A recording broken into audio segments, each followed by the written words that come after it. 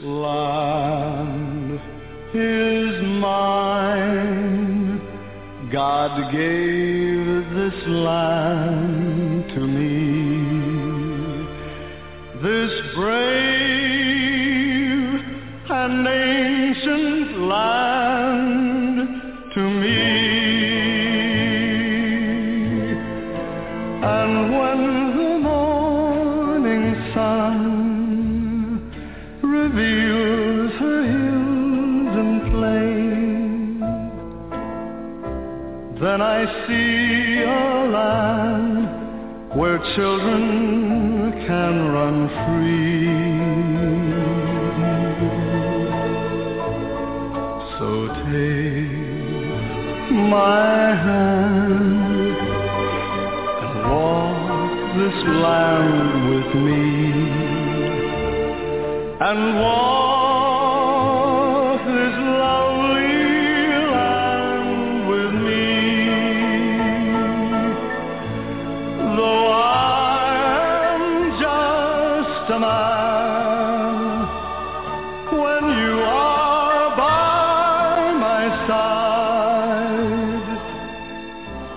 with the help of God, I know I can be strong.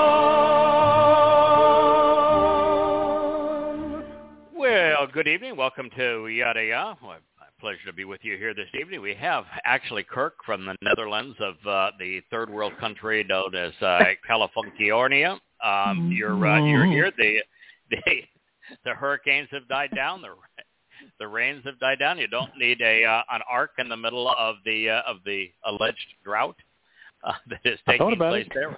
50 feet of snow on the snowpack, and we have Dee with us, who partnered with me last week to do a Q&A show where the initial response was from our regular listeners. Please do more of that. That's really fun, and so we are going to do more of it again this evening, get through the questions we didn't answer last week. And then we had a number that said, hasta luego, we're out of here. We don't like what you had to say about Dode and Jonathan, so you're a creep. Goodbye. That's kind of a summary. You wrote a 3-page response, and they had a lot more to say. But we can deal with that also later as well. There are some items in the news that we really do need to talk about. The first is that the progressives, the liberals in Israel, are embarking on civil war. They are doing everything in their power to divide Israel to the point of absolute anarchy and chaos over judicial reform.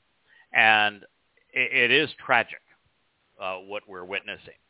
The liberal progressives, who I don't think have 5 brain cells that are functioning, are of the belief that judicial reform will destroy democracy and the economy, which is absolutely absurd. And I think we need to talk about it because we care deeply about Israel, and the present state of affairs is disgusting.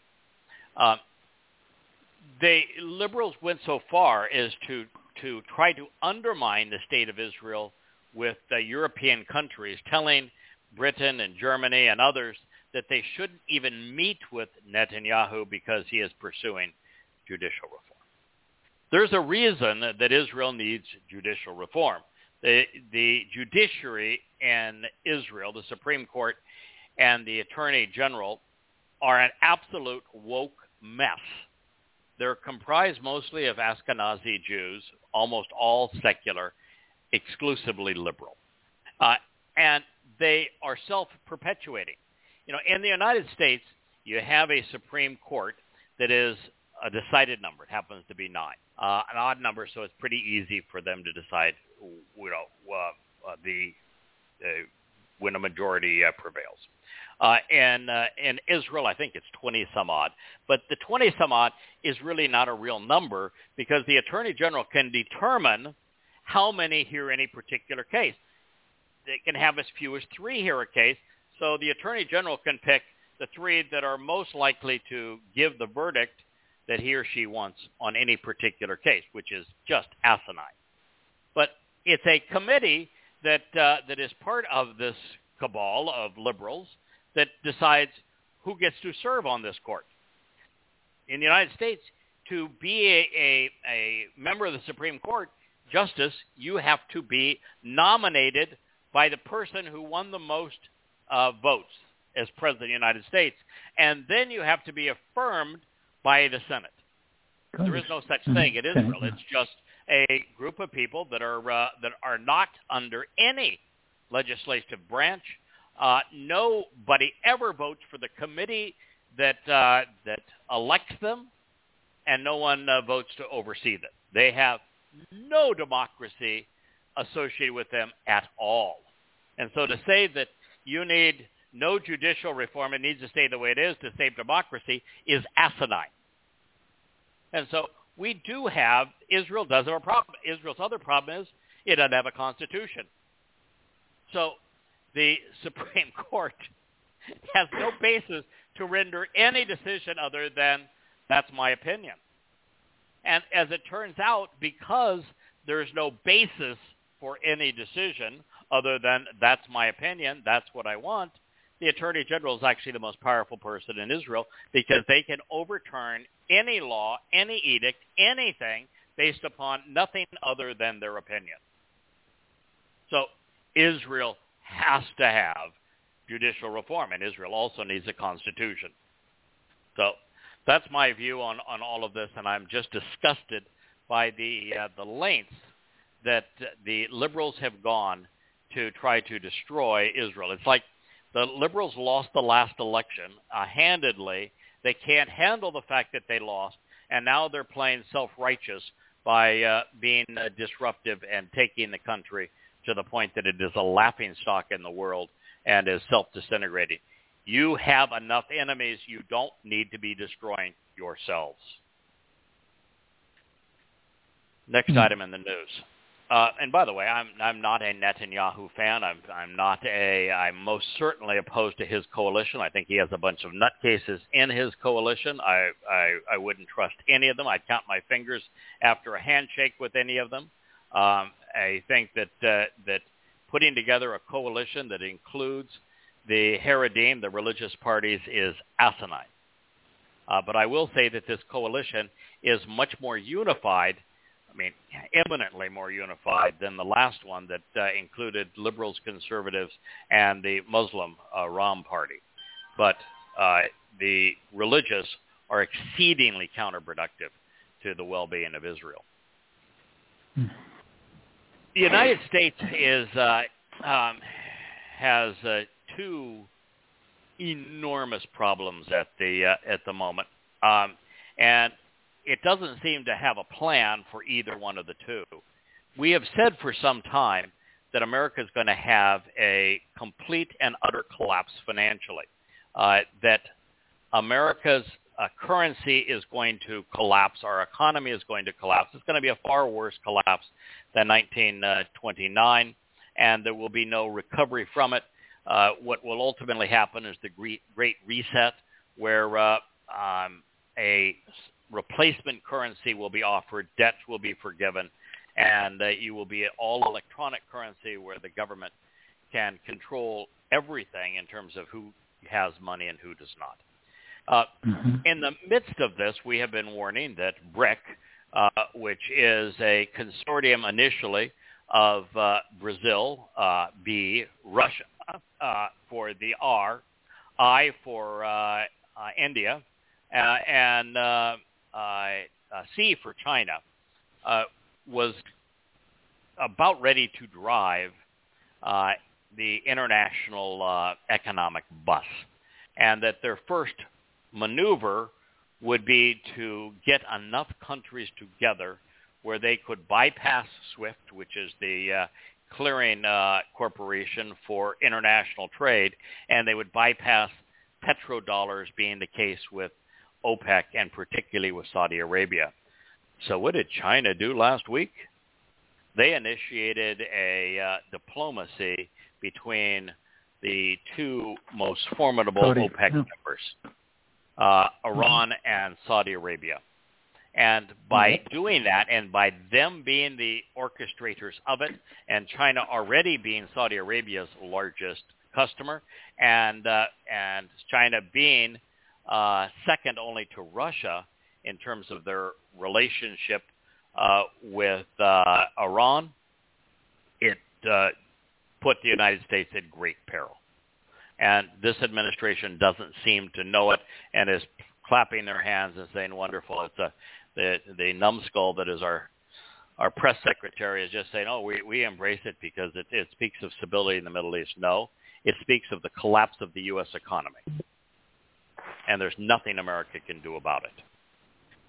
Now, all the while, we've had two California banks, one of which is an international bank having branches around the world, collapse, with the Federal Reserve saying, we're not doing squat about it. Too bad for you. And this particular bank, in particular the Silicon Valley Bank, I mean, it was so woke, they went broke. They had the most liberal retards on that board and were so interested in social engineering, they forgot the rules of banking. This is a bank that I think gave almost $50 million to Black Lives Matter. They're so woke, they went broke. And crypto crippled them. They are so in love with crypto because of all of the fake money that crypto put into the bank, and because so many of their favorite politicians, and these were a lot of politicians on this particular bank, were financed by the large crypto companies, which is nothing but snake oil. And so the crypto began to crumble. The bank's woke policies had no economic viability. The bank had no liquidity. There was a run on the bank. It collapsed. And there was no buyout and no Federal Reserve to step in and help them.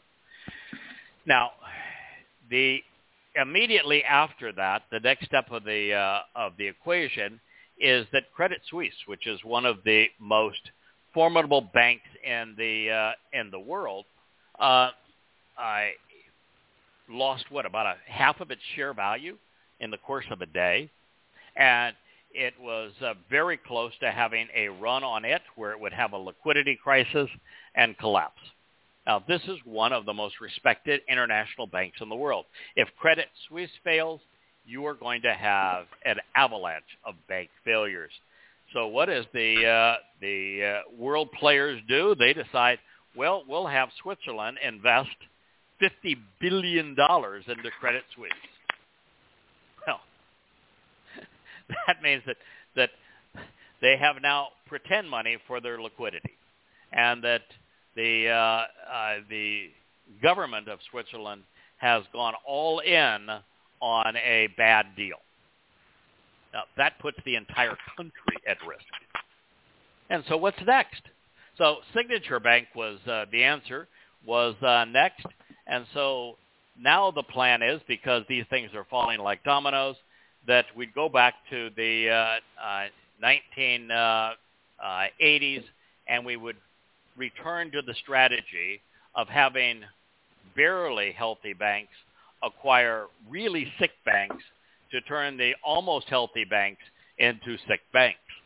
That's what we did to solve that problem. We have Bank of America now, which, by the way, doesn't exist. Bank of America was bought by or absorbed into Nations Bank.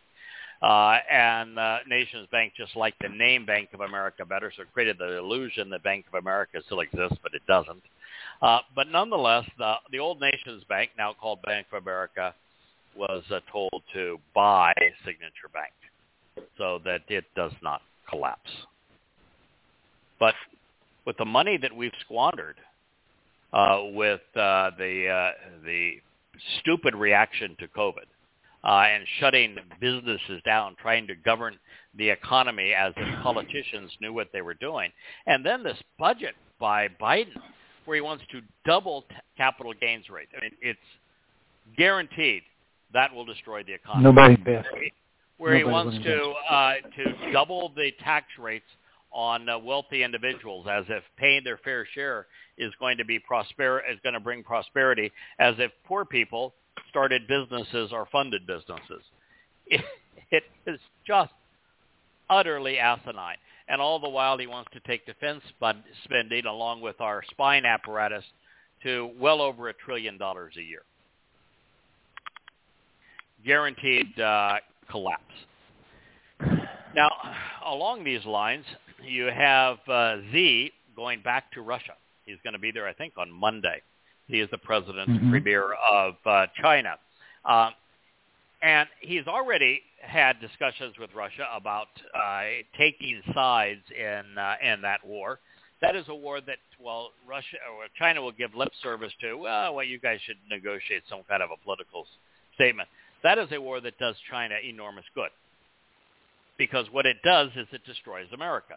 America is literally creating its own grave by having forced Russia into the Ukraine and then spending hundreds of billions of dollars arming the Ukraine, creating these killing fields. And then with all the financial sanctions against Russia and everybody associated with Russia, we've shown ourselves to be somebody who can't be trusted. And so it is exacerbating the trend toward the BRIC alternative on the reserve currency, which would destroy America's ability to fund its debt, which brings the whole house of cards down.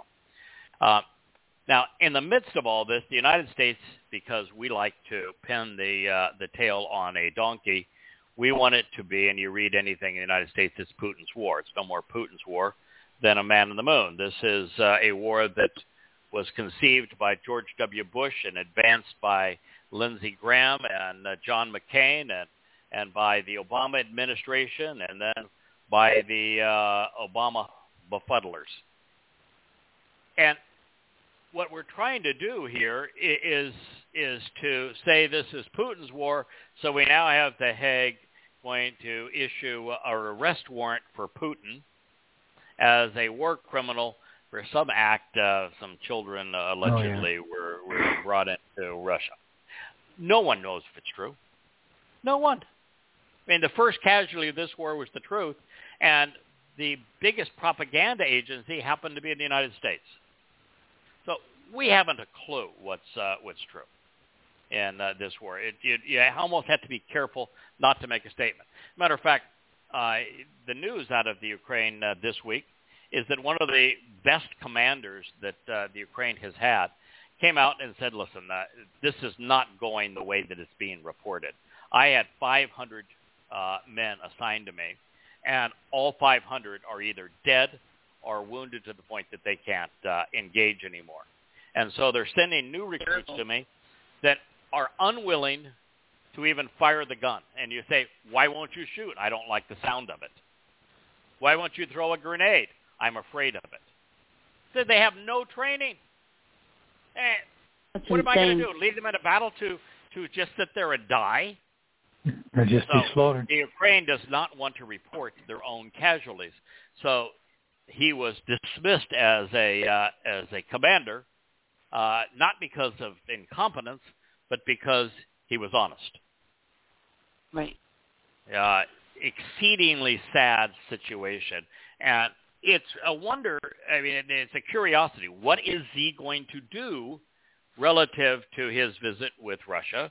Is he going to supply them with weapons? Is he going to counter the U.S.? Because the longer this war goes on, the better it is for China, because their only competitor in terms of world power has been the United States and its league with Europe, and the United States and Europe are destroying themselves over this war.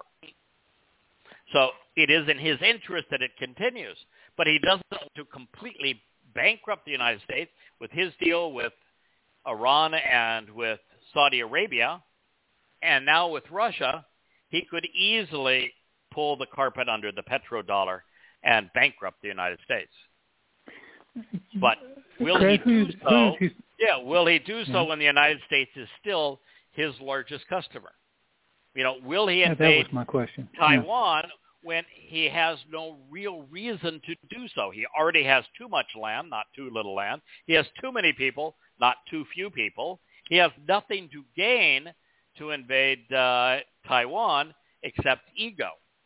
is he willing to risk the lives of what could be several 100,000 Chinese soldiers for the ego points of integrating and dominating Taiwan? It wouldn't make sense rationally. So what is his game? And how is he going to play his cards? It's very interesting. So the world all around us is falling apart in Israel, which we care deeply about, falling apart in America, which unfortunately we live, and its economy is in dire peril, and it has become the ultimate belligerent in the world, and we actually have our future now in the hands of despots, the despots of Iran, Saudi Arabia, China, and Russia hold the cards in terms of the future of the United States. They could end the U.S. economy collectively in 15 minutes. That's not a good position to be in. So that's my review of the news. It's not a good time, and we know where it's headed.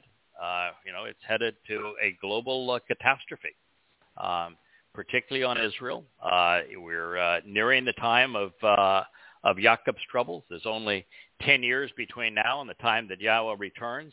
The last 3.5 of it are going to be miserable for Israel. How things wind down over the next 3 years is not specified, but you don't typically expect a cataclysmic collapse. You normally witness steps along the way. Those steps are accelerating. They're happening more in a more pronounced and more dramatic way than you would have anticipated for a global calamity starting in 2029 and into 2030. Anything you want to add to that recap of the news? No, I was curious. Is so much of China is built on selling stuff to us? Is there somebody they can sell enough of that stuff to, to keep their economy going afterwards? But it may not even. It may be superfluous. I mean, they don't care. Yeah, it's a funny thing for me. I just have my one of my pastimes, like it is yours, Kirk, is golf. So I have watched live golf with considerable interest because everybody that I actually enjoy, because sports is a distraction, and we have to have distractions in life. Otherwise, you'd go absolutely crazy. So the sports is a distraction. My favorite sport to watch is golf. I have given up on the PGA Tour. I don't watch any events on the PGA Tour. I actually watch live golf. And you might say, how can you do that knowing that it's funded by the Saudi Arabians, who are responsible for so much bad stuff here? They killed a journalist. Well, the United States kills far more people. But, I always respond to saying the same thing. So are you more upset that Saudi Arabia is taking their money and spending it on golfers? Or are you more upset the United States is sending them $100 billion worth of weapons and is enriching them beyond belief and is doing everything, selling out the future of our nation just to keep them on the petrodollar by promising to defend them against all foes? I mean, where is your concern?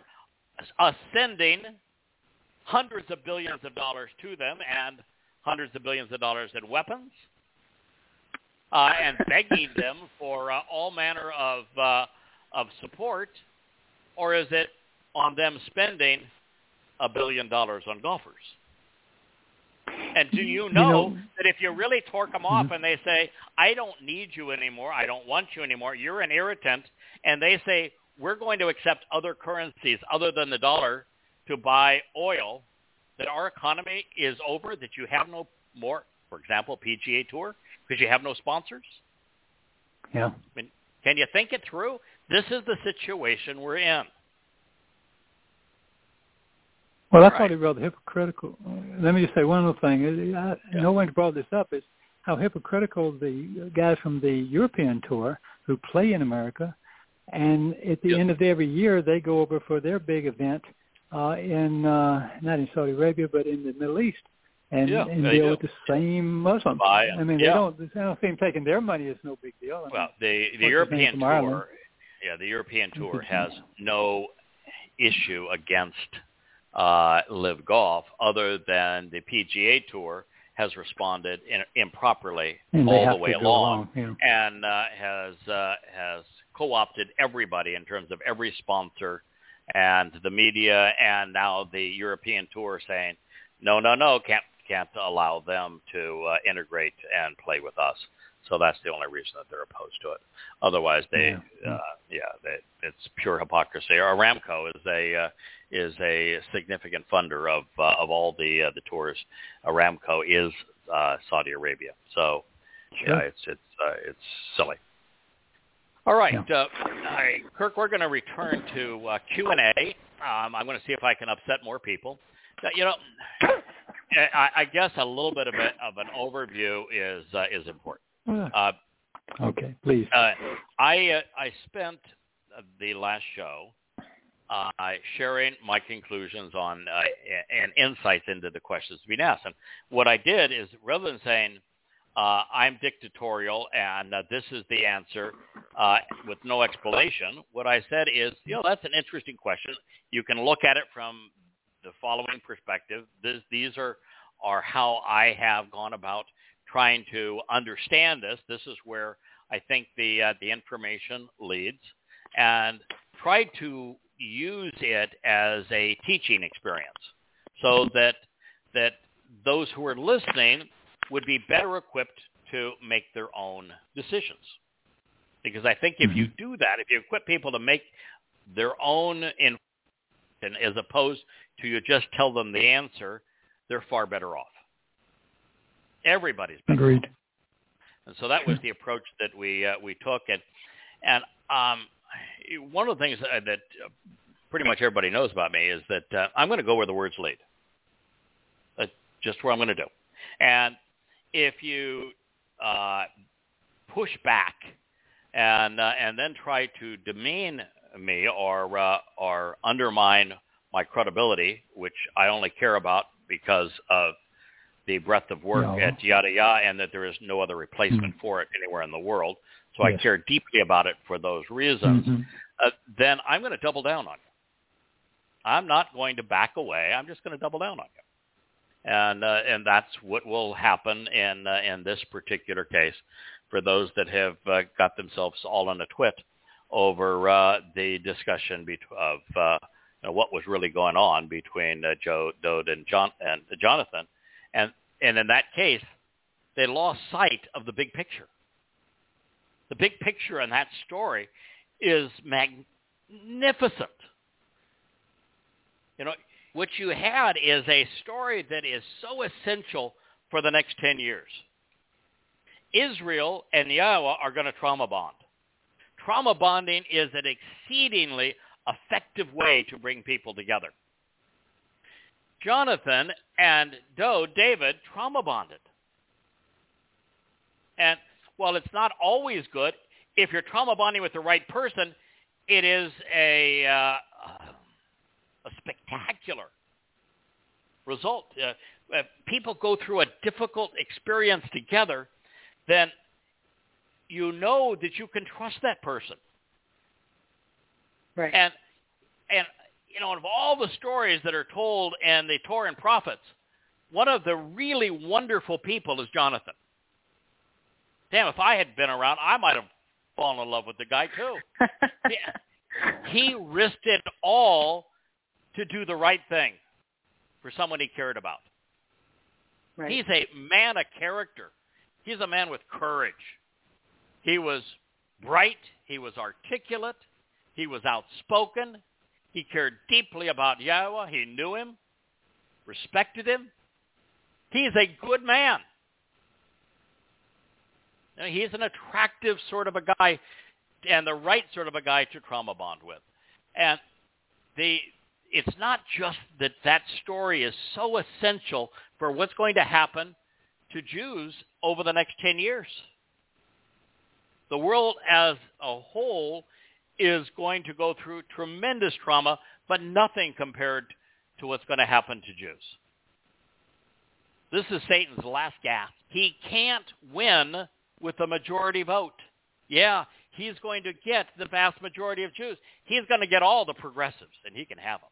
He's going to get all the Haredim, and he can have them. He's going to win at least 80%.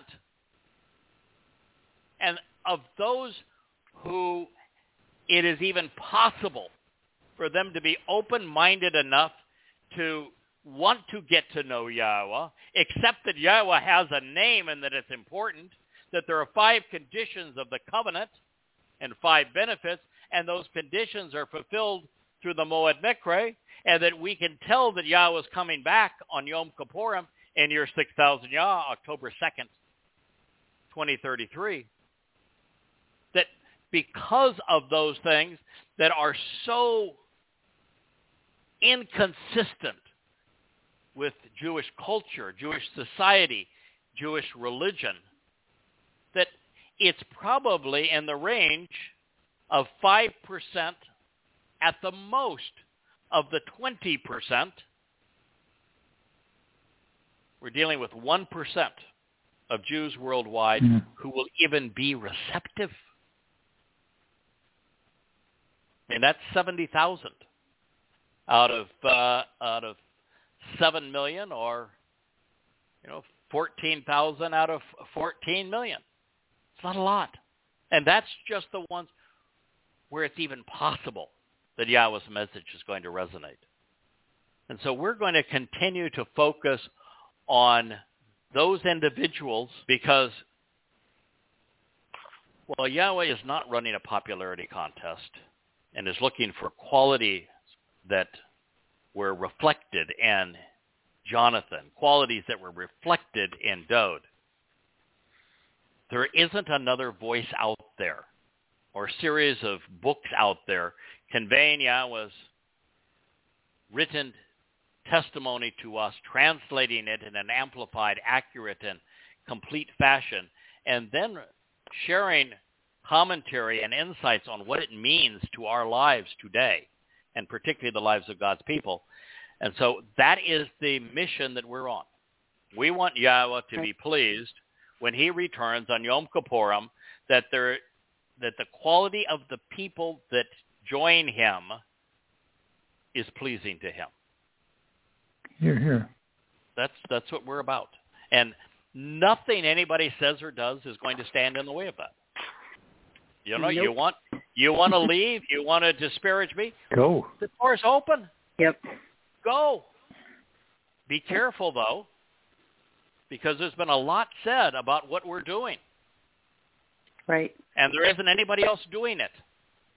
And my guess is that 99% of what you've come to know about God, you've learned here. I would have to agree with that, for sure. So be careful.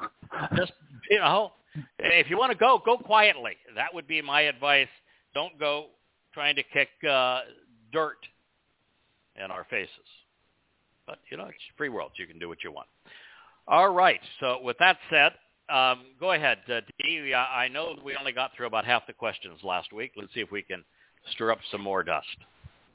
All right. This is from Mary P. She says, hello, I have a question. At some point, probably more than once, I think Craig mentioned that covenant members get to go home on Towrah a few years ahead of Yahweh's return, before the worst of Jacob's troubles. She would like the passages where this could be found. Okay. Initially, you're drawn to this idea of what the Christian would call the rapture because of what's in the Christian New Testament. And then you very quickly learn, if you're open-minded, that Paul's testimony on it in Thessalonians is where he talks about it. And he actually says, we who are alive will be drawn up first, and then the blink of an eye, other people. And he calls it a rapture, which is a violent snatching away. Wolf-like. He was wrong. Yeah. He was wrong. False prophecy. Proved that he was not speaking for Yahweh. All right. So you have to now discard everything that Paul had to say. He proved that he's a false prophet. So then you turn, the next thing you talk about, and that that permeates our society in terms of an awareness, because this is something that's not talked about at all in Judaism. not talked at all about in Islam, only talked about in Christianity. And the second source would be Revelation. And there it says, you're going to be kept out. It goes through the various church ages, and it's ending with Laodicea, and says that I'm knocking at the door, you don't hear me, so boo-hoo for you. And it speaks of them being kept out of this time.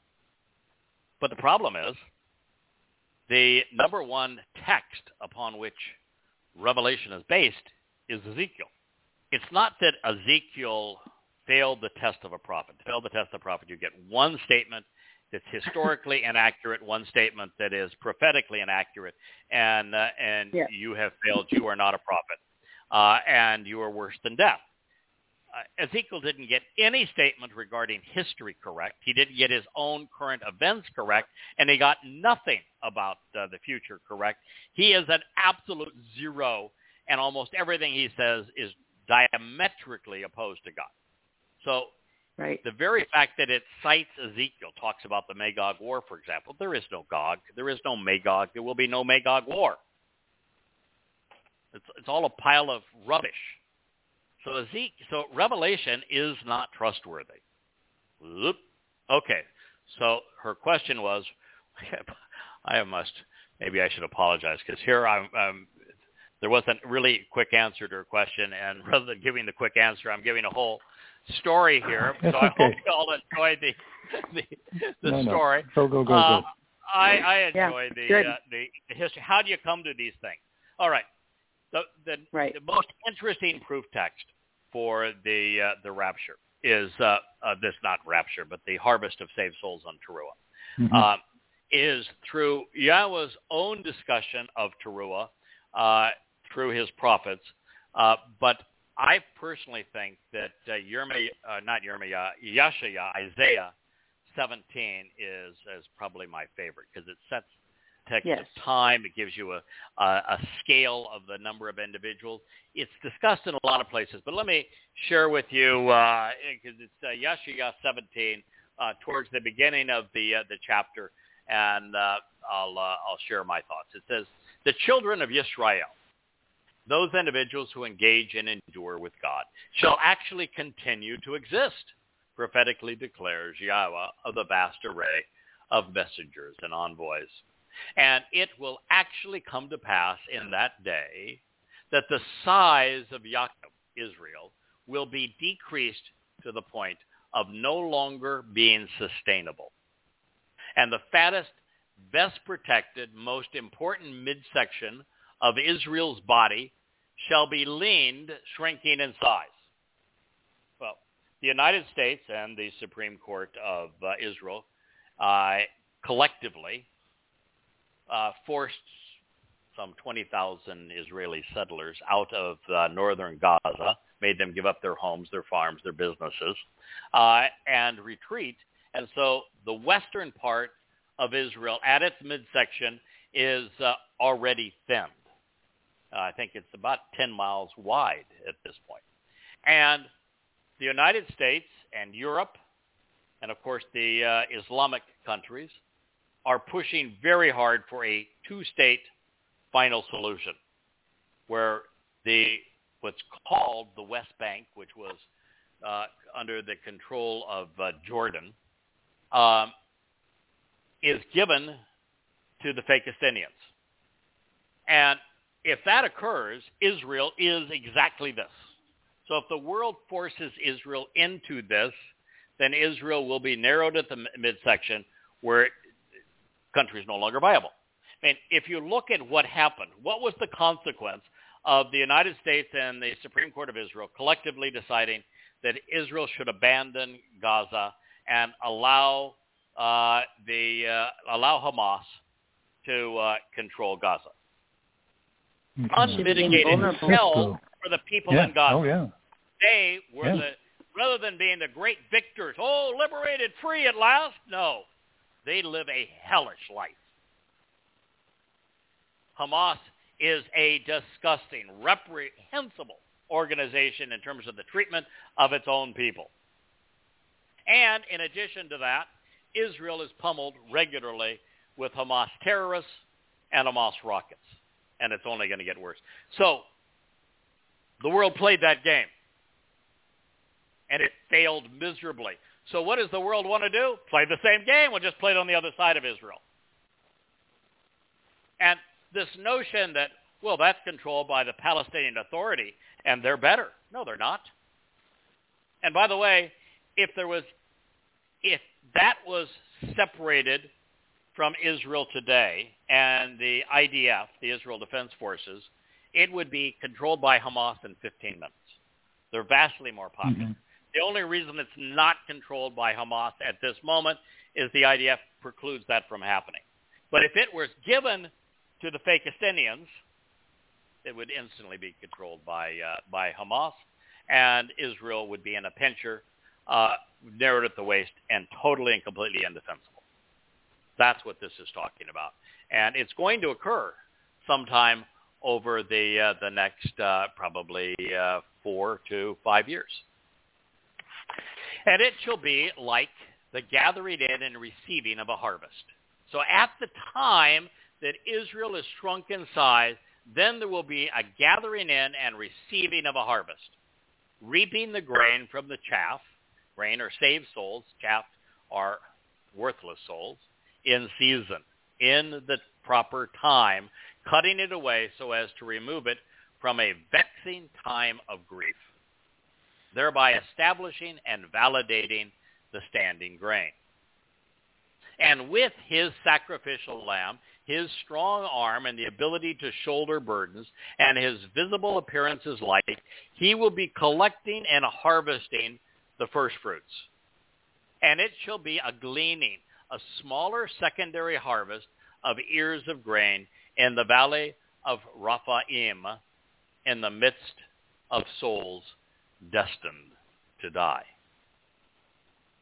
Then in him, in Jacob, Yisrael and the covenant will be those who leave, gleanings, smaller secondary harvests, as in going around and encompassing and shaking off as a means of harvesting an olive tree. 2 or 3 ripe olives in the top uppermost branch, 4 or 5 on the fruitful branches which are separated, prophetically declares Yahweh, God of Yisrael. When he talks about 2 or 3, I think he's speaking of 2,000 or 3,000. When he speaks of 4 or 5, I think that's 4,000 or 5,000. I think collectively, if you take the midpoint of these things, I think he's talking about 7,000 or 8,000 people. Yeah, good think, number both. Yeah, that could be collectively among all Yisraelites. It could be collectively between Yisraelites and Goyim. The 2,000 to 3,000 could be Yehuda, and the 4 to 5 could be Yisrael, and the difference of one tribe versus those from the other 11. Those are all possibilities.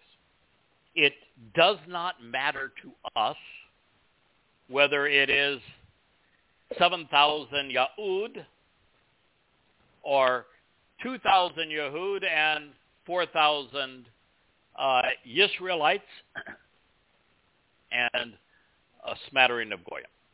Doesn't matter.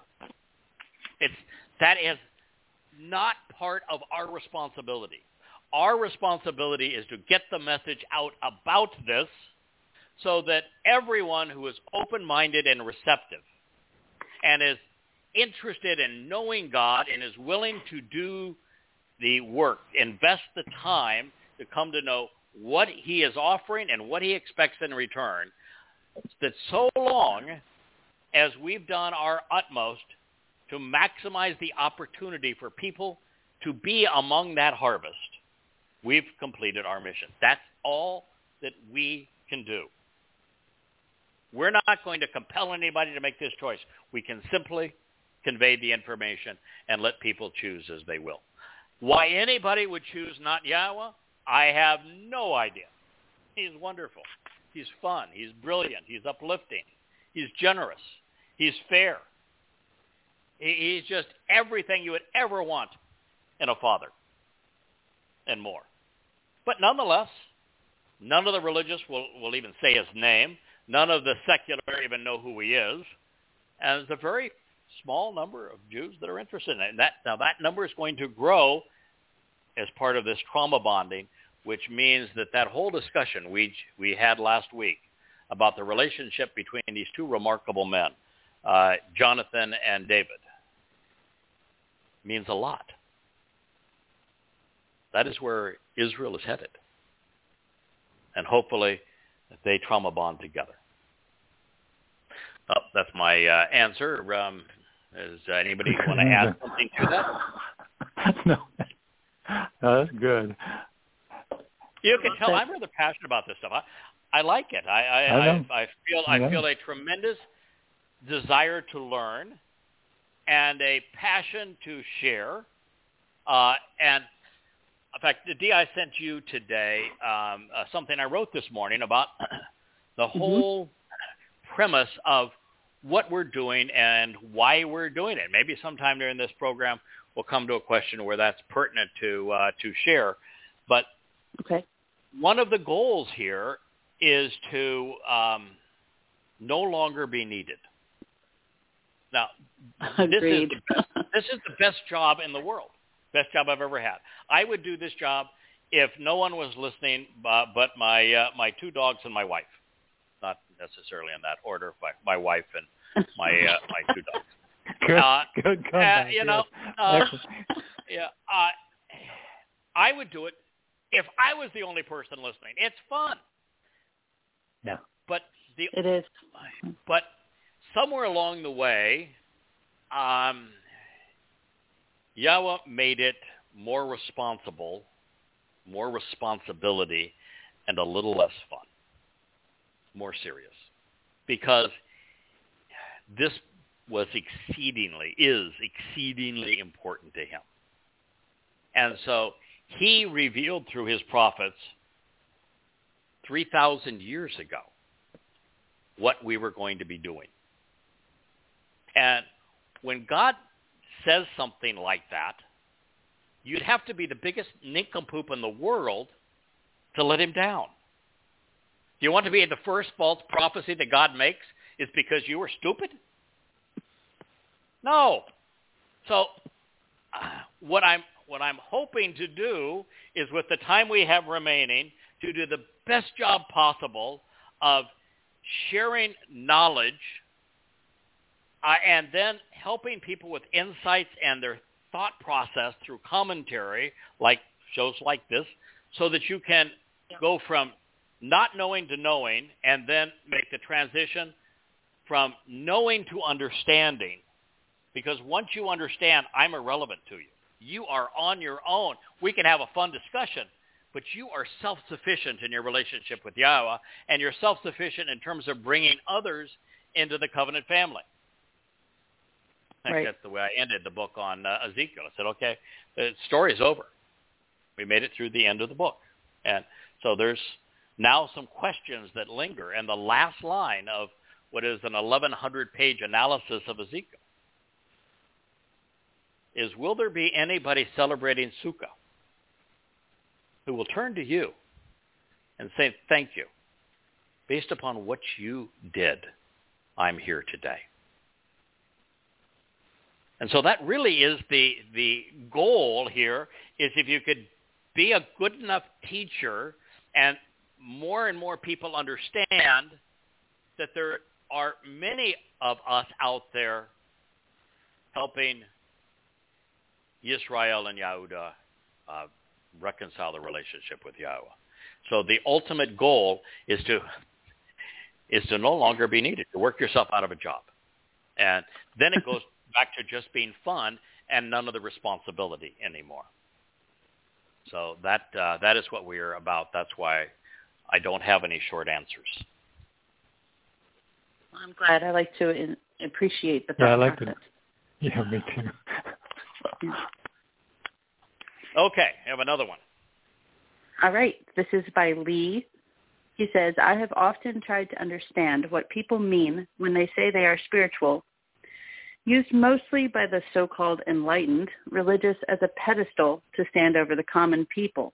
I understand that our souls are born into a spiritual state of being through our spiritual mother. But isn't that after the death of the physical body? Okay. There are different kinds of spirits. That is one of the reasons why in the book of Ezekiel, like I just wrote the back cover for the book, the second volume of it, and sent it to Jackie today, and said that just because Ezekiel is a false prophet, just because it is Satan's autobiography and his playbook, is no excuse for turning and saying that I don't need to know what it says. Because it is the best way to understand how Satan has manipulated the world, especially through religion and politics, over the past 6,000 years. And one of the things you learn is that Satan does not act alone. He is a spiritual being, likely one of the cherubim that were guarding the walls around the garden. And we don't know what number of Malach, the cherubim, would be part of the spiritual implements of Yahowah. He has garnered with him and that support him. That third of the heavenly host that fell thing is in Revelation, and so you can't rely on it. But clearly, Hasatan is a spiritual being, and he has influence. So it is possible to be spiritual and not be godly. Now, Yahweh is spirit. The set-apart spirit is our spiritual mother and the most important aspect of spirituality, if you will, in our life. And she helps to protect, to purify, to make appear perfect, to enlighten the covenant's children. So she plays a tremendous role, just as our Heavenly Father does in our lives when we become part of the covenant.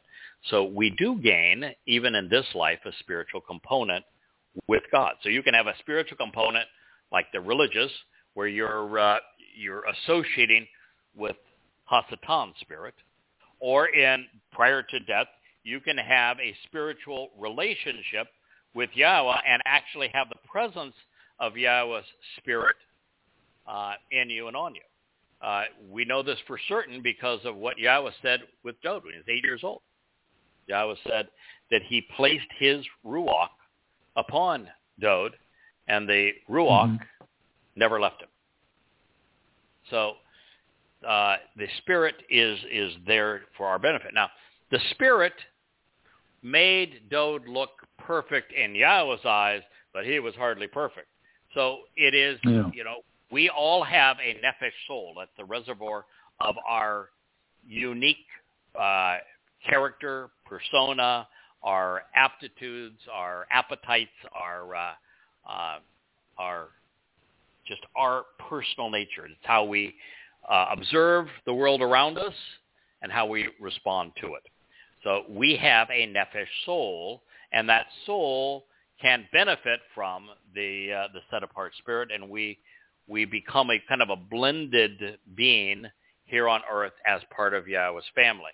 And then when with the passing of our physical bodies, which are a tremendous liability, with the passage of those bodies as the covenant family transition from this 3D world into the 7-dimensional realm of Yahweh, then it is a marriage strictly of our souls, which is our consciousness, and spirit, and we become entirely spiritual beings. Now, the advantage of a spiritual being is that it's infinitely more powerful and capable, but it's also forever. It's a spiritual being is like light, endures through all time, and also can maneuver in all 7 dimensions, of which now we can only maneuver in 3. So it is tremendously beneficial. But also, as Einstein explained with relativity, even in the four-dimensional realm that he understood, energy is and matter are the same things. So our physical bodies and energy are comprised of the same thing. It's just that energy is a great deal more than is matter.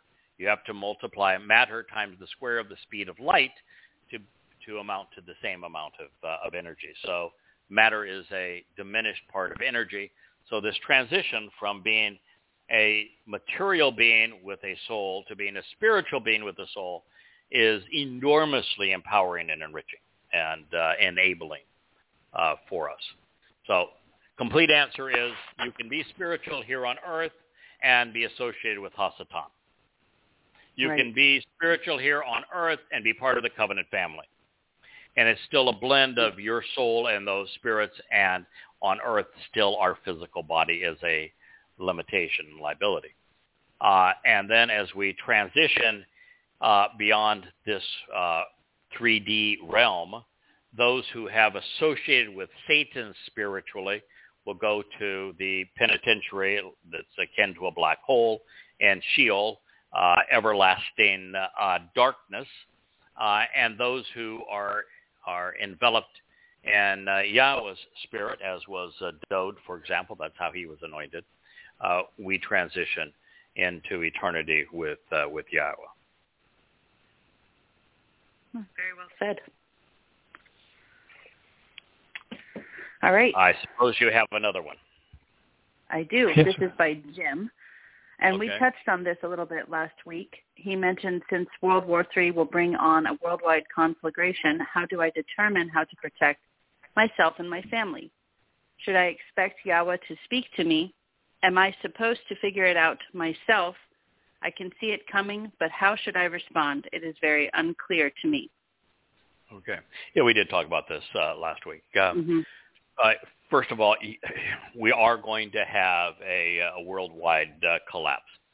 Yahweh was particularly concerned not as the world as a whole, but how the world responds to and pummels Israel, and he's going to protect Israel from utter demise, although a majority of Jews are going to die in this process. Yeah. I think there'll be a much higher percentage of Goyim that die, and obviously more Goyim because they outnumber Jews by several hundred to one.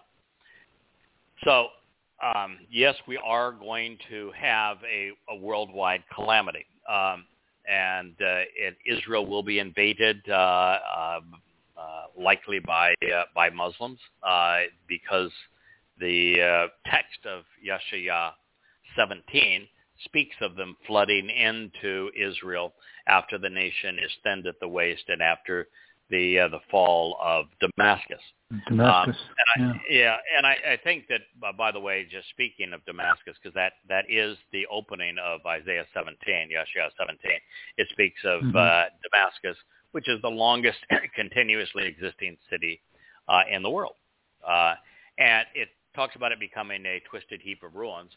And, when we translated that 3 or 4 years ago, the obvious was you look at Aleppo and all the other cities around it, and you look at what the Islamic infighting has done, and you would say, well, those cities are a twisted heap of ruins.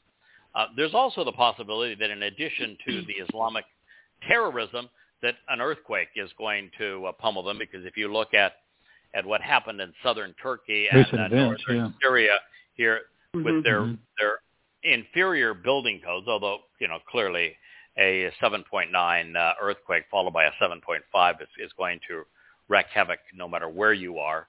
The inferior building codes and the poor quality of cement and the lack of rebar made a tremendous difference there, and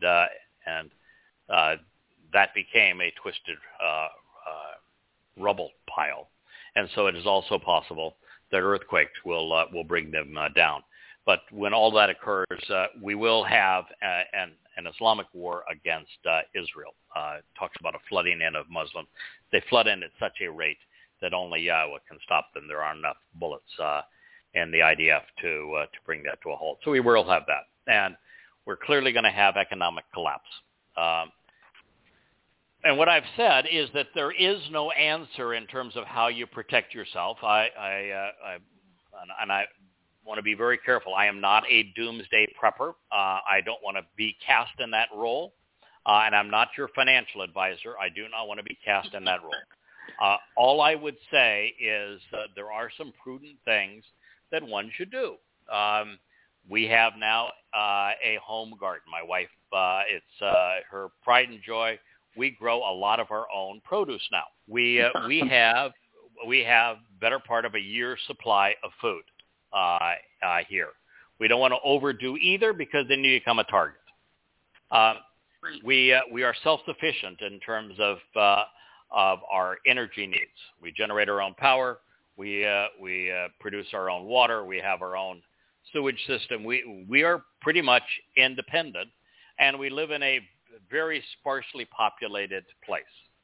I would suggest if you live in a city and you have the ability to get out of the city where I think the chaos is going to be worse, and you can get out a bit into the suburbs, that would be safer for you and your family. I think safer is to have some skills, have some tools, and have some seeds and have those kinds of things. As in terms of investments, we've certainly learned that cryptocurrency is mostly an illusion, that the primary investment tool to stave off destruction of countries has been gold, but countries manipulate gold and they will confiscate gold, and so it's not a perfect solution by any means, and your dollars are going to become meaningless before very long.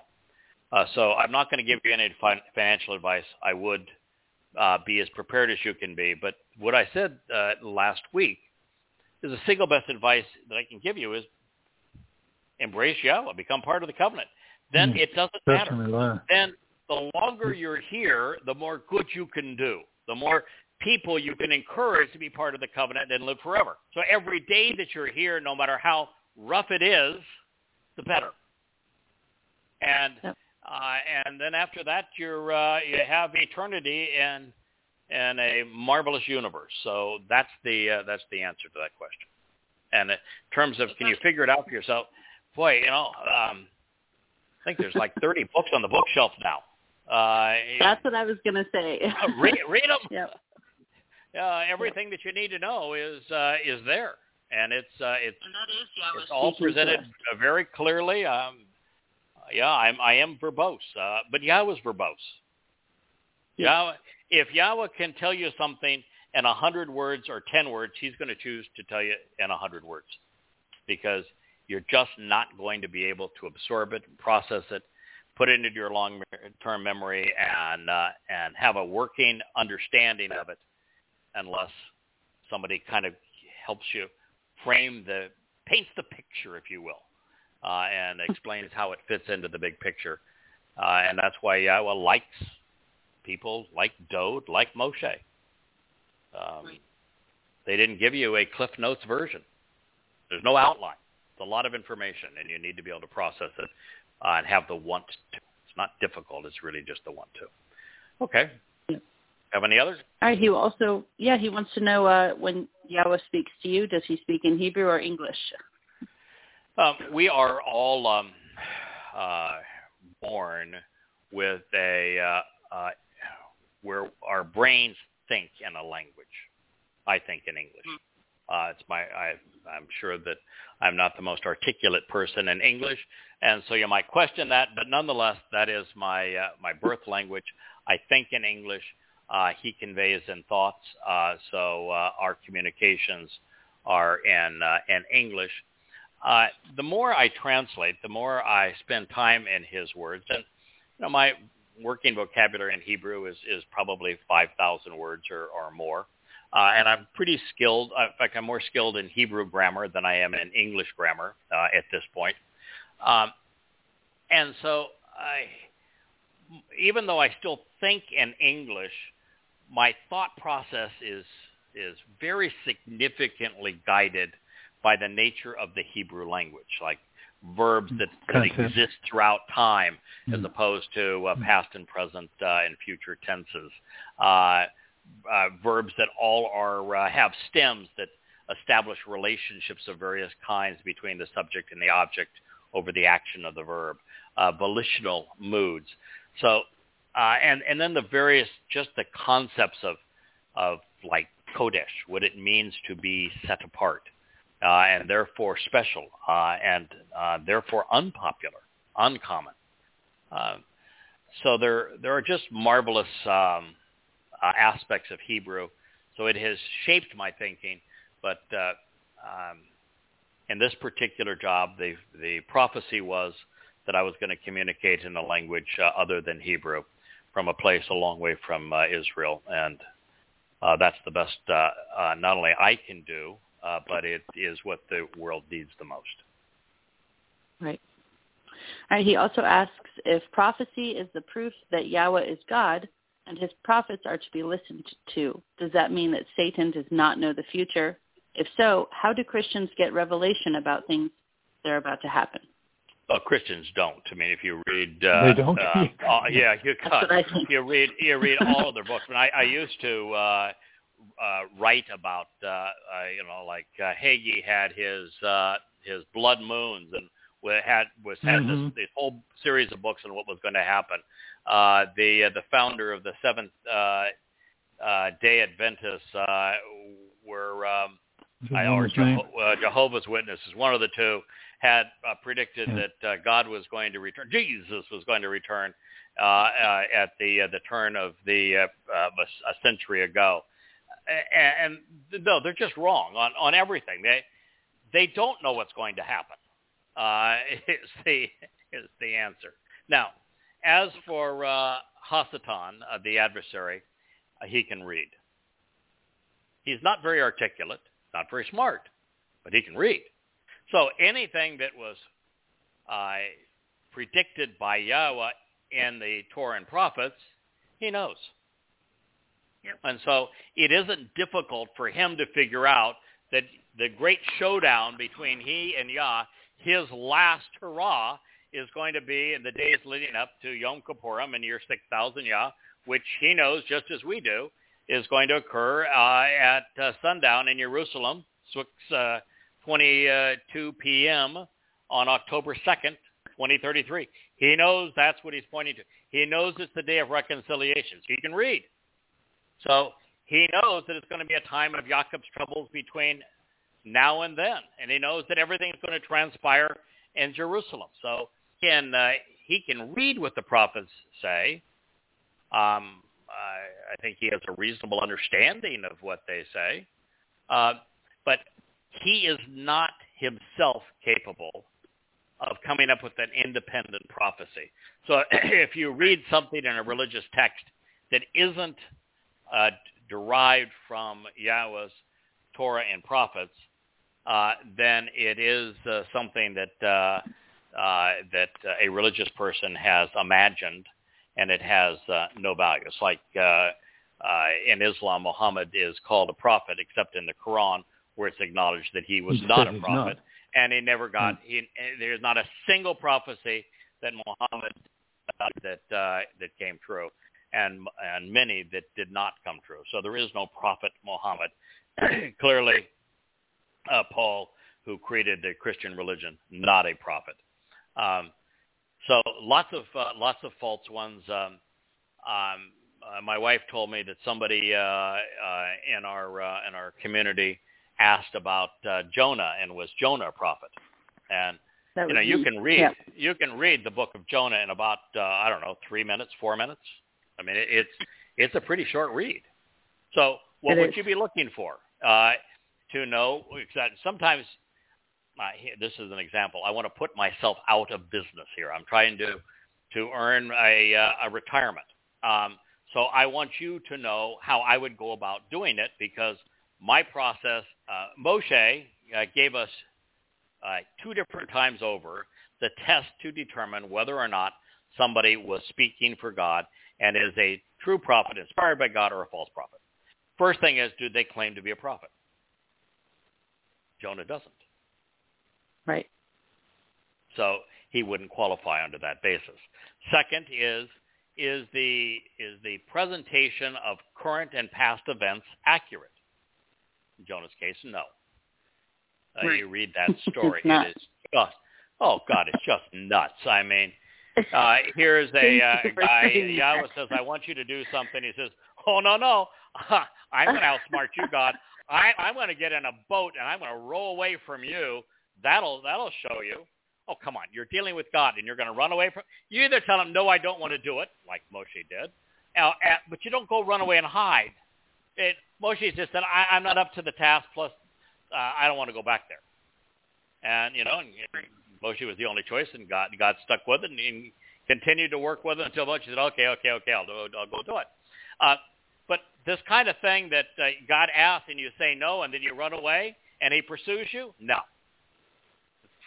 God will introduce himself to you if you have disassociated from religion. But if you say, nope, I want nothing to do with you, hasta luego, man, you're done.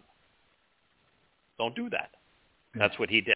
Right. And then, he tells this whole story. If you throw me in the water, so the one person that God wanted, allegedly, to communicate with, if you sacrifice him and throw him in the water, everything will be cool. Huh? That's exactly the opposite of the way it's supposed to work. And then the solution is he's swallowed by a whale. I'm sorry. It is possible, by the way, to be swallowed by a whale. And it is possible to survive being swallowed by a whale. We actually even have film of it now. Yeah. If you're 3 days later. you're a diver and a whale is feeding on fish, they can swallow you. I mean, up to you're getting their mouth. They're not going to get down their gullet, and you can survive for a short period of time. You are not going to survive in the belly of the whale for more than about 5 minutes. However, so that story is not credible. If the story is not credible, it's not true. Now, and if God wanted to tell a story that about his protection, then he's going to protect that person in a way that is consistent with his nature. And sea monsters swallowing people is not consistent with his nature. In fact, one of the terms that he uses for Hasatan is Loitan. Leviathan is how it's presented in Bibles, but it's Loi, as in the Levites, Loi. Tan as Tan is one of the Hebrew words for snake, venomous, toxic snake. So it's a toxicity of being united, which is what Loi means. So that's a sea monster. Sea because of the goyim. And monstrous and serpentine, as in Hasatan. And so, no, God's not using a sea monster to do this. And then he has his conniption fits. Every time God calls him, he's throwing sand in God's face and stamping his feet and childish to say, no, I won't do that. And he has kind of like Job, what right do you have to be so angry? And then there's this tree, a tree that's planted, and he curses the tree, and God gets angry from the curse. No. Is there a prophecy in it? No, not one. Is there a historical story that can be validated? No. Is there things that are inconsistent with God's nature? Yes. Does he claim to be a prophet? That's what I thought when I read it. So no, it's I don't even think it has any value. Now, if you're a Christian, you've got a real problem because your Jesus quoted it and said, the Son of Man will be 3 days and 3 nights in the heart of the land, just like Jonah was in the belly of the whale. So if you're a Christian, you're in trouble. It's got to be true. Unfortunately for you, it's not. Based on it as well. Yeah. All right. We have another question. Yes, he wants to know if you're familiar with the Nazarene Acts, which recount. Can I? I'm going to answer this question. Then we probably only should take a minimum quick. I'm too long-winded to have too many questions from one person. I don't think it's fair to the others that have asked questions. But go ahead and ask that question again. I'll answer that one, and then we'll move on to somebody else. Okay, this is asked twice. They just want to know if the Nazarene Acts could possibly be Paul, Simon Magus be Paul, and it recounts a debate taking place between Peter and Simon Magus, and they want to know if that could be Paul. Easy answer, no. It's no. It is a complete and utter waste of time. It was written. It was written long after the time, and there are two Clementines. That could be either one of the two. We don't even know which one.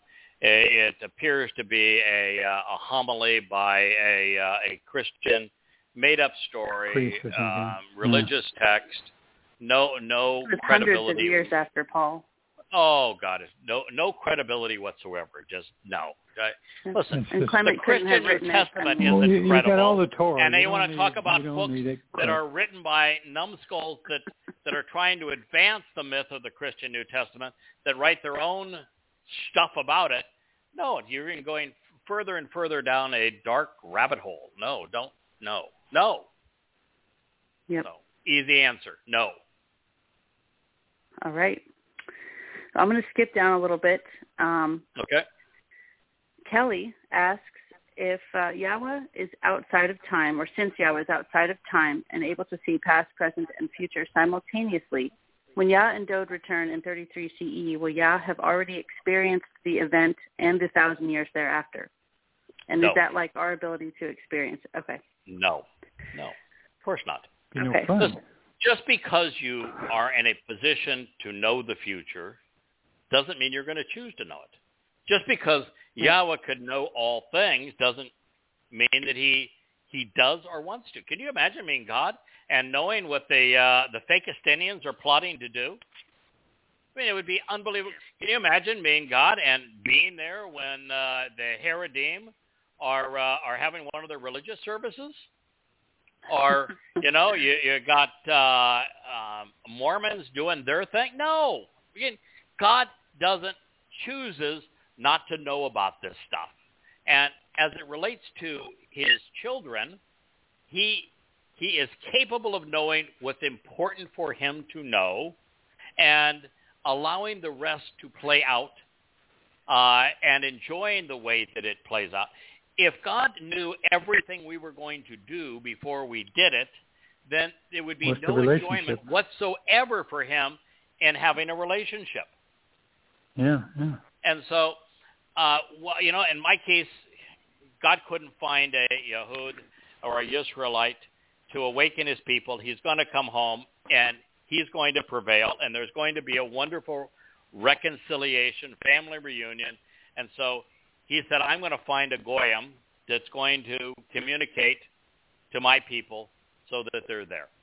And in terms of then how we were going to go about fleshing his story out and translating his testimony and learn and share along the way, I think a lot of it Yahweh is experiencing along with us. And I'm certain that as we move into eternity, he's going to choose not to look forward in time and enjoy the experience as it grows. So just because he can, it doesn't mean that he will. And in most cases, he won't. Yeah. And in most cases, he hasn't. Right. Okay. Joe asks, how important is Yahweh's name to someone who claims to be in the covenant family but uses the name Yahweh rather than his correct pronunciation? But they still observe the feast, the Shabat. How would Yahweh see that person in terms of his family? I think on a 1 to 10 scale, that's a 1. Okay. The reason for that is that the key aspect here is that God has a name. Now, you can do what I did, and I spent a week doing it, where I looked at every Hebrew word in the entire lexicon of the Torah and prophets that had a yod, a hey, and a wah in it, and I charted them all out in terms of how those letters were pronounced. And then I re-examined it again from words and names which were definitive. And I came to the conclusion that it was a 99.999% likelihood that Yahweh's name is pronounced Yahweh. Not everybody's going to do that. No, when Yahweh chose to communicate his name to us and reveal his name to us, he chose Moshe to do it, and Moshe, by his own admission, had a speech impediment of some sort. We don't know what it is. So if God chose a person whose diction was not spectacular to convey his name to us, he obviously isn't concerned that you might mispronounce it. And so the answer to that question is we have absolute proof in the choice of Moshe to reveal Yahweh's name to us that if you mispronounce it, God's not going to be upset. If you don't use it, if you negate it, if you call him the Lord, if you call him Jesus, if you call him Allah, you're in deep trouble. But if you mispronounce Yahweh and you call him Yahweh, I think he'd be annoyed, but not enough that would preclude entry into his covenant. Mm-hmm. Now, I know that there was a question that you skipped over because I saw the questions right before the show from a week ago, and Stephen, who does us a lot of good, had some questions, and I don't want to shortchange Stephen. So, would you mind? I've been saving him for last week. Yeah, I think you skipped Stephen. So let's not skip Stephen. Yeah. He does a lot of good work on behalf of Yahweh's message. Yes, he does. He had some pretty interesting ones, such as, have you ever seen a UFO in your lifetime or while flying a plane or at any other time, or have you had a supernatural encounter with a spirit or been in a haunted house? No, and the reason that it's not only the answer is just simply no. If you just take the words unidentified flying objects, there's lots of things in the air that are unidentifiable, and that does not mean that it's any kind of hocus pocus or an alien. It's just we can't discern exactly what it is. I saw about 2 weeks ago the sky light up in the evening towards the west. Never seen anything like it. Had no idea what it could possibly be. My wife told me there was a SpaceX rocket from Florida. That's a long way away from where I'm here, but it's so bright that it illuminated the western sky with a pattern that modeled it. So it was an unidentified flying object for me that became known. I am 99% convinced that there is life on other planets. The best we can tell, there's somewhere between 400 and 500 billion galaxies. And these galaxies can have up to 400 billion stars. Probably the average is 200 billion stars. And most stars likely have planetary systems around them.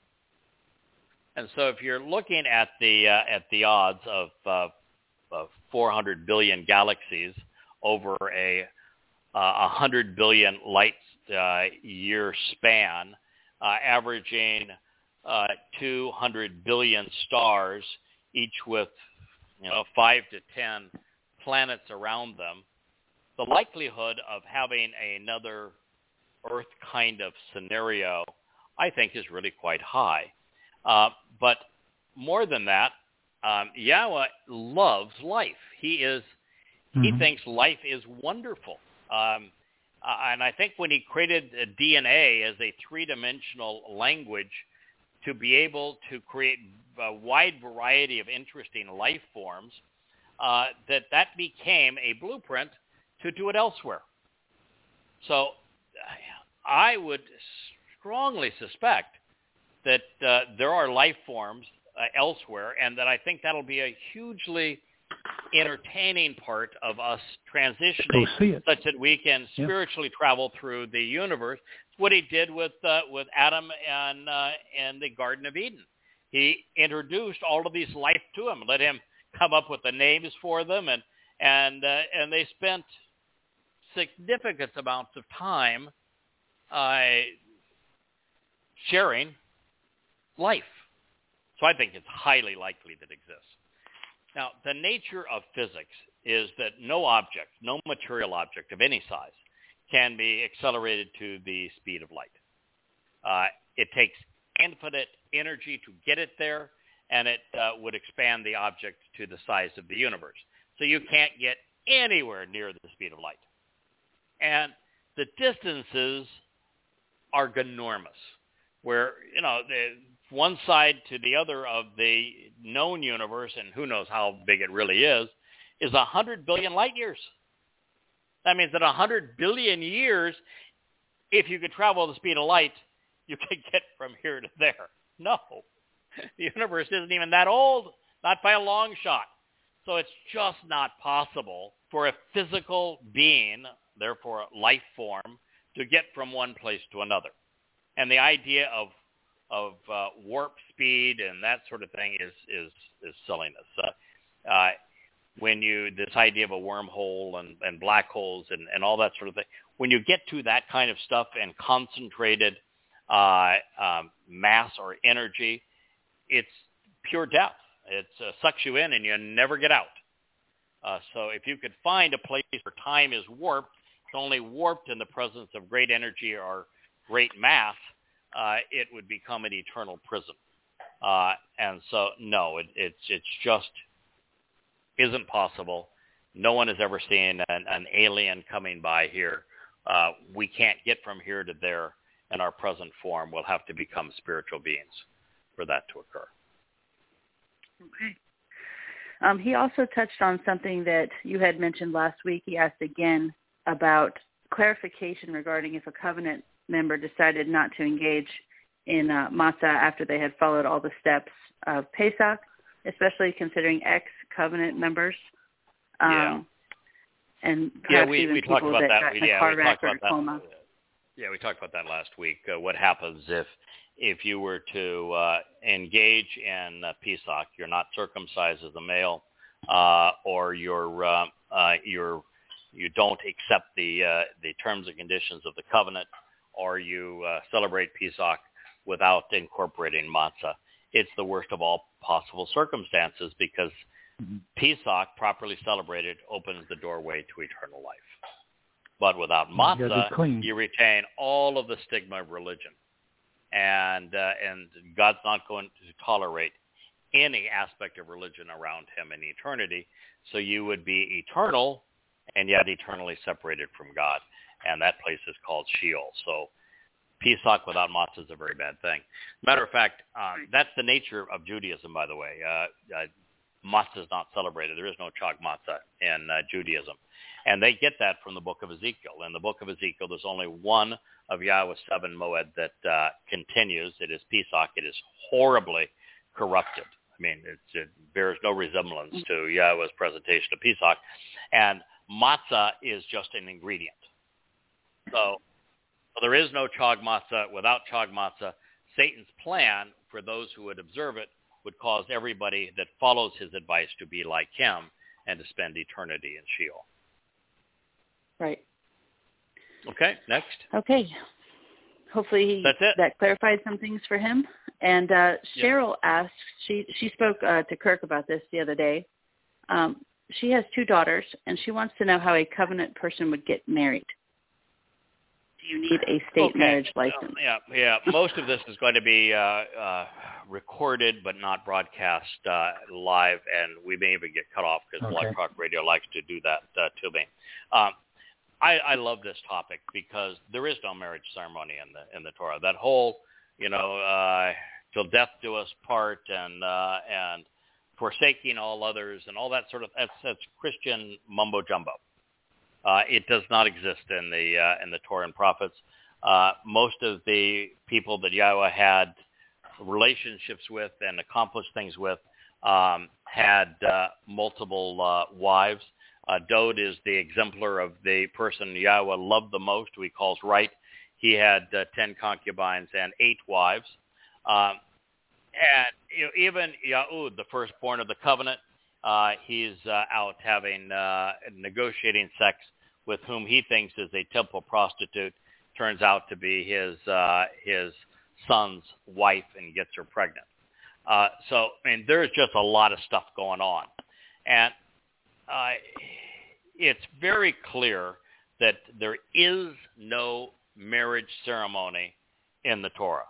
You choose somebody you want to be with, they want to be with you, and you live together and form a family, support one another. You are married from the perspective of Yahowah. If you choose you don't want to be with that person anymore because they make you sad, or you just don't choose to be with them for any number of reasons, the Torah solution is real simple. Write them a letter. Explain what the reasons are. Everybody goes their separate ways. So the Torah does not have a mandate on monogamy. It does not have a mandate on a ceremony. It has a very simple instruction on divorce, which is write a letter, go your separate ways. When the statements recorded in stone speak of you shall not consistently commit adultery, it is in a spiritual context. It's a religious context. Don't be unfaithful with the relationship with Yahowah, which is a theme that runs throughout the prophets. So the answer is God is not a cosmic killjoy. There are very few instructions on sexuality, and they run in the issue of incest is bad, rape is bad, sex with minors, pedophilia is bad, sex with animals, bestiality is counterproductive. Don't do those things. But God has very little to say about having multiple sexual partners and someone being married to more than one person, or even having additional sexual relations outside of what one would consider marriage. So it is a religious ploy to restrict the sex. Yeah, it's a control mechanism. And I think it does tremendous harm. In Islam, women have no rights. They're controlled and abused by men. And Orthodox Judaism, women have no rights. They're controlled and manipulated by men. And many of the fundamentalist sects of Christianity, women have no rights. They're controlled and manipulated by men. And the men that are at the heads of these religious organizations, rabbis, priests, for example, imams, are very often sexual predators. They have much higher percentage than society as a whole. So it creates a control mechanism that has been exceedingly counterproductive to humanity in general and women in particular.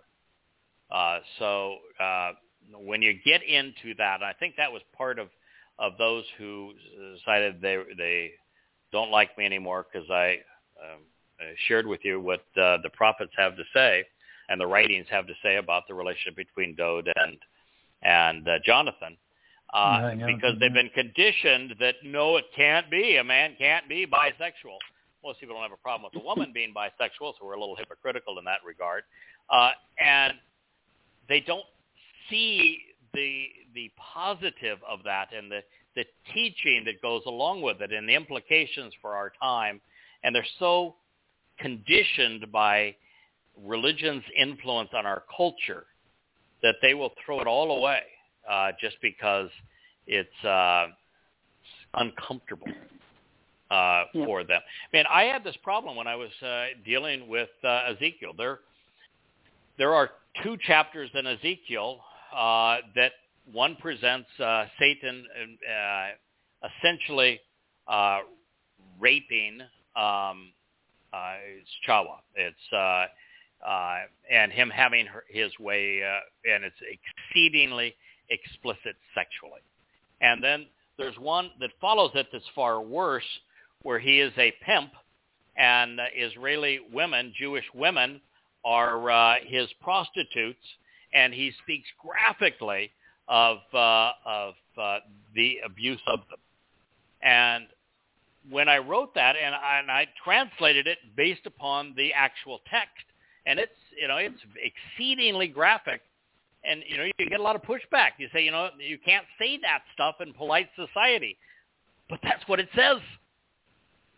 What am I supposed to do? Am I supposed to soften it so that Ezekiel sounds better?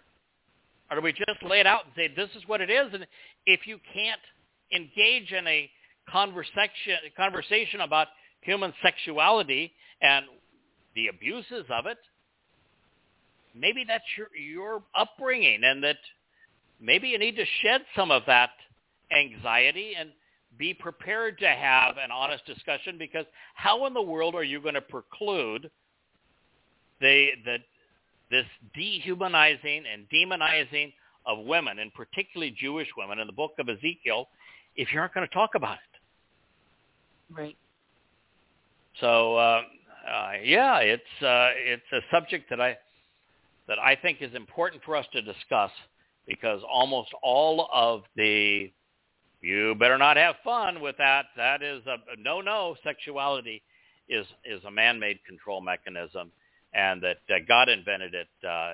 Sexual relations between men and women that are mutually chosen and not abusive should be fun. Right. It should be a wonderful way of expressing affection for one another, and it ought to be playful and fun. And so I understand there's a lot of people that because of this culture just say they can't handle that, but that's nonetheless what the words say. Anytime there is activity that is sexually different than the mores of our society, you do not find God saying, no, I'm angry at you. It's off to hell with you because you had more than one wife, or you had concubines, whatever it might be. No, it just doesn't exist. Right. In when somebody is raped, in the case of what happened with Benjamin and the rape and the dismemberment of the woman. Oh man, yeah, he's all over that. Yeah, that's really bad. When Dode made the horrible decision to send Uriah, his very loyal, good man, off into a battle that he thought he would lose, so that he could take his wife, Bathsheba. Yahweh was all over that. Said, no, that was a really rotten, terrible thing to do. You should be ashamed of yourself. But it had nothing to do with going from 7 wives to 8 wives. Had nothing to do with the additional concubines. It had all to do with, what you do. That was a conniving and underhanded and disrespectful, and it's not the way you should treat someone. So that's God's thoughts on it anyway. I'm sure we didn't get to the end of all of the questions.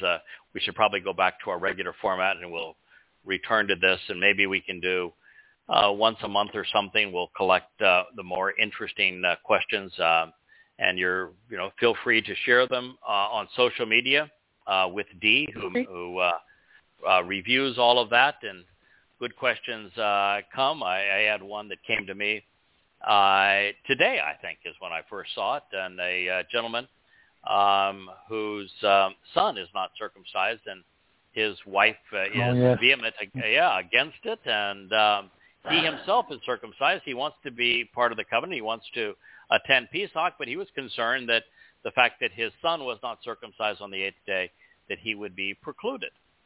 And, the answer is no. He would not. God cannot hold you accountable for what you did before you knew it. You can control. And, you can control your own circumcision, but if you're married and the mother of that child says absolutely not, you can't go and perform the act on that child. And second of all, this particular individual made a very wise choice, a decision. He said, I think I'm better off staying involved in my son's life and teaching him about Yahweh so that he chooses to embrace the covenant than I am if I simply walk away. I happen to agree with him. I think he, in fact, everything he wrote, this individual, I think was wise and informed, and look forward to him becoming part of the covenant. And he may or may not succeed with his wife and with his son. We all have various degrees of success and failures with those around us, because Yahweh's not very popular. He should be, but he isn't. So there are far more people who are going to choose not Yah than will choose Yah. Any other questions before we leave? Go ahead, Kirk. No, I was just saying Moshe had that problem. Remember, his wife, they had a big argument about circumcision, and she circumcised the child. They didn't throw the parts at him. So, I mean, here's your bloody thing, whatever. But, so it's not unprecedented. I mean, you're not in a situation that's not been done before. So, it's tough. Yeah. Anyway. Yes, and clearly Moshe was in a different position because, Moshe is the great liberator, the great prophet, the marvelous exemplar. Moshe is not the average fellow. No. As much as I love Dode and Yahweh loves Dode, I think Moshe is the most extraordinary man who ever lived. Sure. So when you know that he's dealing with something, then it's tough. It's like that whole episode in the waters of Meribah where Moshe essentially gave up. He says, these people are way too contentious. I just can't handle it anymore. And I want to get out of here. And Yahweh says, listen, I get it. I'll give you a personal, private tour of the Promised Land. I'm going to show you every aspect of it. So this idea that Moshe was prohibited from going in is nonsense. Yahweh flew him around, got to see the whole thing. And of course, he'll get to live in it forever. So that's also Moshe is an exceptional man. And yes, did he have his moments where he wasn't perfect? Yeah. But sure. I want to tell you, at the end of the book of Ezekiel, it is so disgusting. And you recognize that this book has traumatized, dehumanized, demonized Jews and put them in a position for mass extermination. There is nothing that was ever written that has been as hostile to or as oppressive towards Jews as the book of Ezekiel. And you realize that it's only there because someone who was Jewish wrote it. Their Hebrew wasn't very good, but it was good enough to write it. And it was all religious Jews who maintained copies of it rather than throwing it away. And it was religious Jews who said it belongs among the prophets, which is where the Christians found it, and, they loved it. Yeah. But it's frustrating to have your life's mission to reach out to and awaken Jews so that they embrace Yahweh when you know they have done this to themselves. Hard. Yep. And so that's part of the story is that God's people don't make it easy. And if you want to see a wonderful example of that, read about the waters of Meribah. It's interesting too that when Satan's redefining the borders of Israel, the southern border is based upon the waters at Meribah. And the reason for that has nothing to do with the border, not going into Arabia. It has all to do with every time he has the opportunity to raise a point that is embarrassing to Yahweh and to his people, he does. The other part of that southern border was Tamar. And Tamar, there's two of them. One is Dode's daughter that was raped by his eldest son, who was then murdered by Absalom, who turned traitor. I mean, it's an exceedingly embarrassing moment in the life of Yisrael and in Dode. wants to remind him of that. Yahud, Judah, the firstborn of Jacob, the woman that he introduced to his firstborn son, that became the wife of his firstborn son, who then pretended to be a prostitute that he negotiated sex with and impregnated after his son had died. Guess what her name was? No, Satan's not kidding around, man. He finds something that's embarrassing to Yahud, to Israel, to Yahweh. He's all over that. And so it's... Therefore, he can obviously read. Yeah. I mean, you even look at Gog. That name wasn't chosen out of oblivion. It's only mentioned once. And where it is mentioned, he is the offspring of Reuben. What did Reuben do?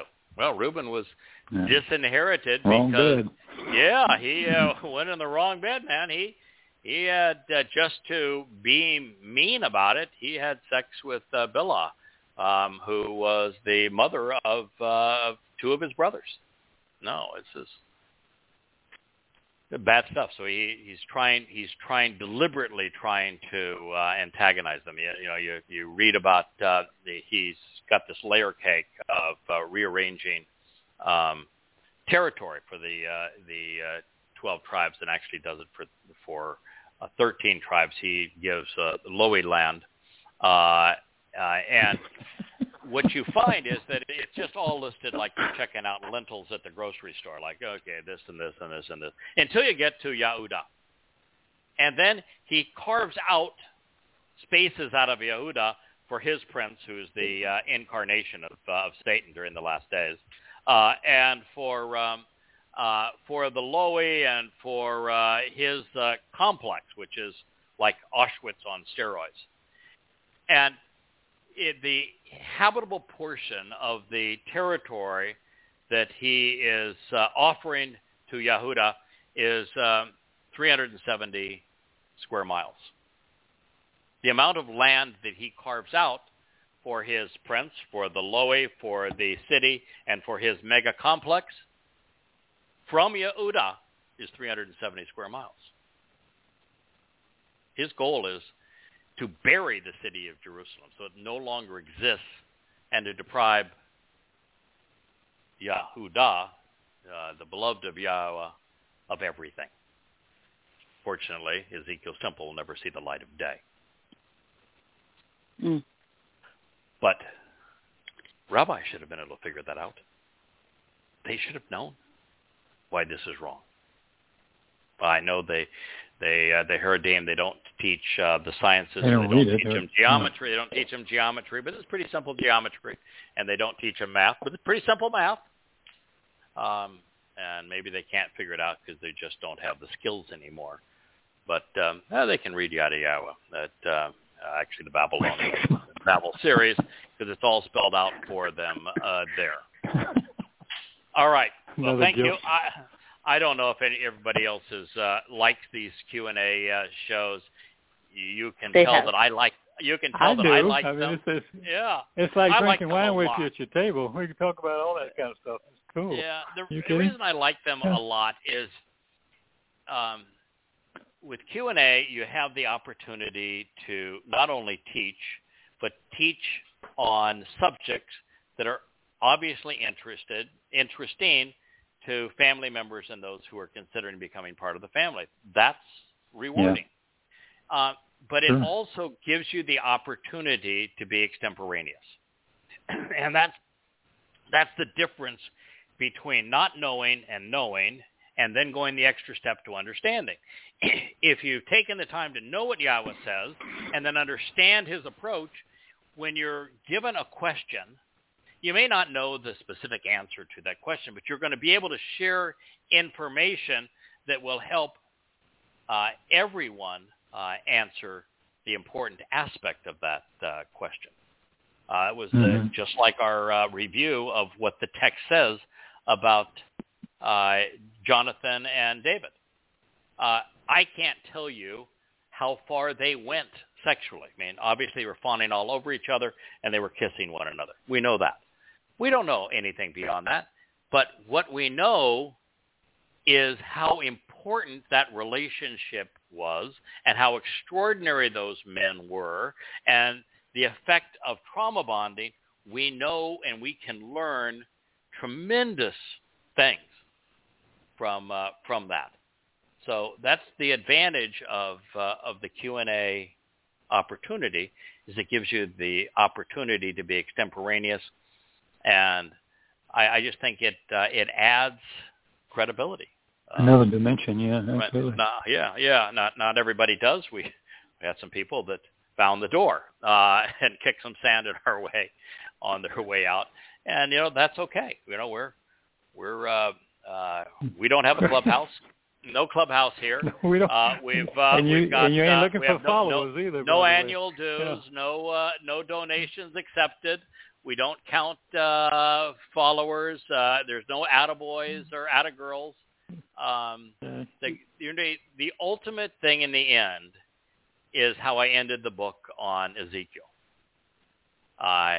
If you're going to be counted among those who are celebrating Sukkah with our Heavenly Father upon his return, will there be anyone there who will look to you and to say, what you did made a difference and is one of the reasons that I'm here?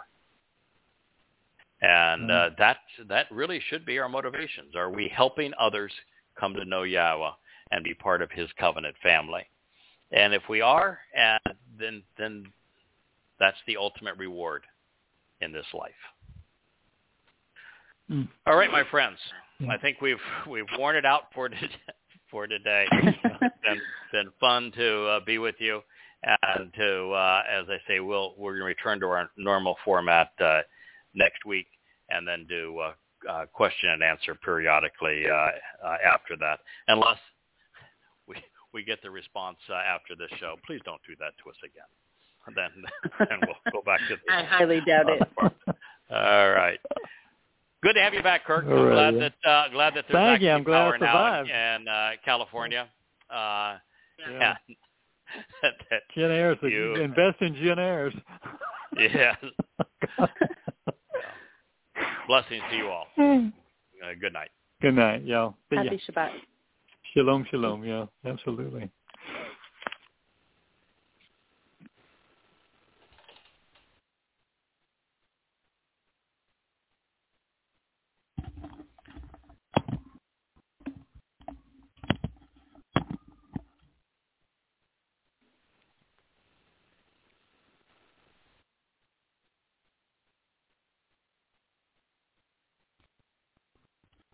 With the Lucky Land Slots, you can get lucky just about anywhere.